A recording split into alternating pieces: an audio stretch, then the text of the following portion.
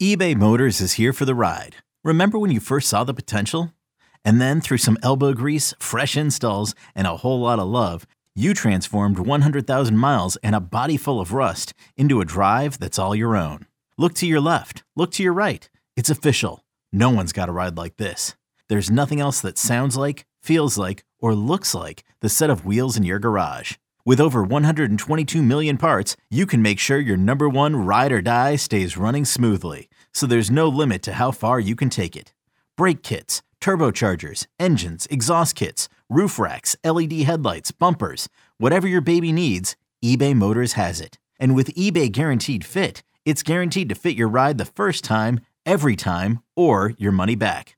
Plus at these prices, well, you're burning rubber, not cash.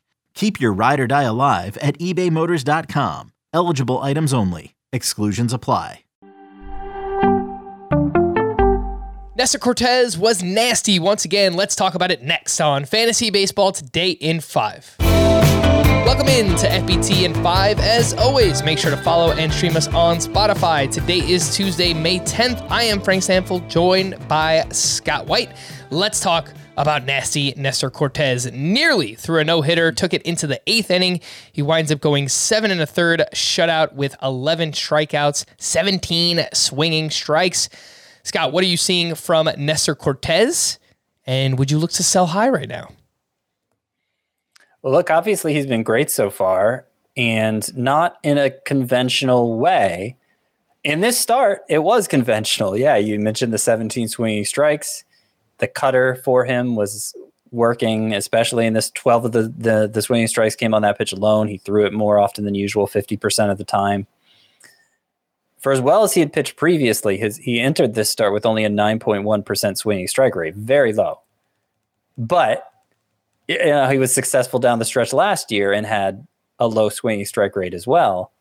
And that's why, a lot of the underlying numbers for Nestor Cortes don't really back up the production, which is why you could get him with a late round pick if he was drafted at all this year. So he's now done this for long enough that I mostly buy it.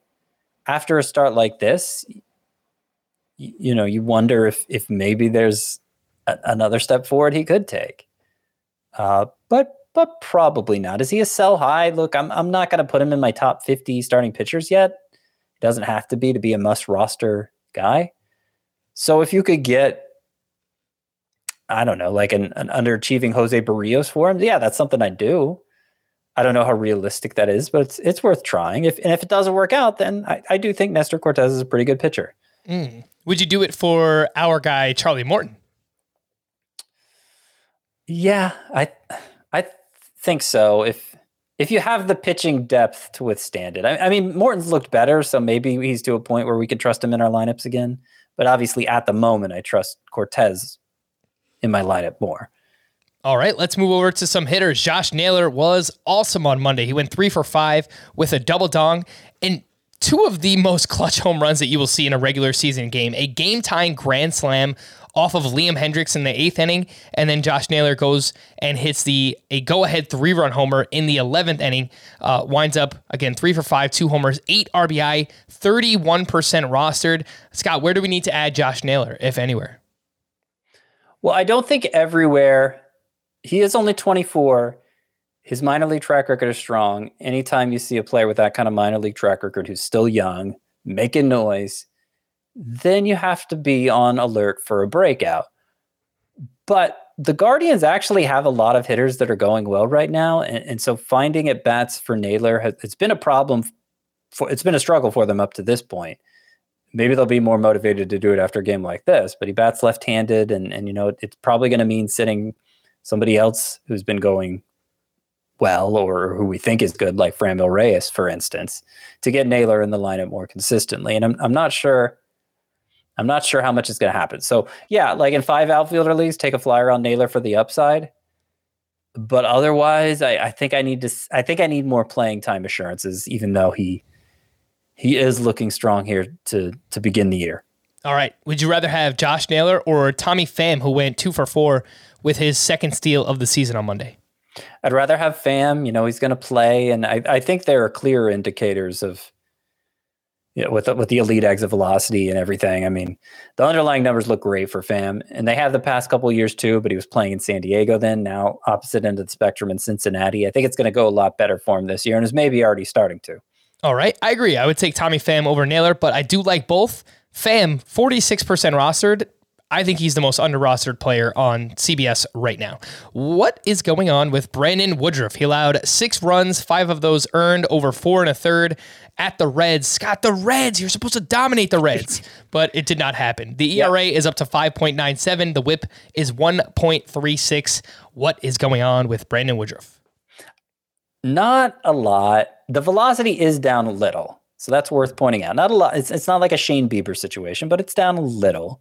However, everything else, the true indicators of dominance look almost exactly the same as last year. The whiff rate, the strikeout rate, the expected stats via StatCast, whether it's xERA or just XBA, xSlug, what hitters are doing against him or should be doing against him. StatCast says it's all the same as last year, which leads me to believe he's just kind of, I don't know that I'd call it luck exclusively, but like there's not anything that's that wrong with Brandon Woodruff. And in his last start, the final result wasn't that great, but he did strike out 12. So I wouldn't be panicking if I have Woodruff.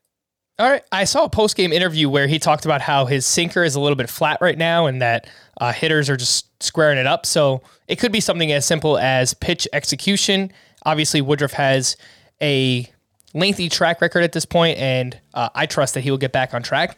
If someone in your league is looking to sell, buy. Brandon Woodruff. For more extensive fantasy baseball coverage, listen to the Fantasy Baseball Today podcast on Spotify, Apple Podcasts, Stitcher, your smart speakers, or anywhere else podcasts are found. And thanks for listening to Fantasy Baseball Today in 5. We'll be back again tomorrow morning. Bye-bye.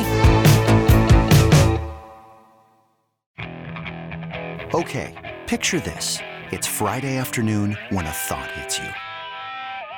I can waste another weekend doing the same old whatever, or I can conquer it. I can hop into my all-new Hyundai Santa Fe and hit the road. Any road. The steeper, the better.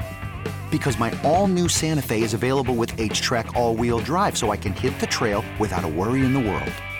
Heck, with 3 rows and best-in-class rear cargo space, I can pack the whole family in with all our gear. We've got available dual wireless charging for our phones, so we'll never lose touch with civilization, and we won't lose touch with the primordial power of Mother Earth. So which is it? Waste the weekend or do something a little more epic? And conquer it in the all-new Hyundai Santa Fe. Visit HyundaiUSA.com or call 562-314-4603 for more details. Hyundai, there's joy in every journey.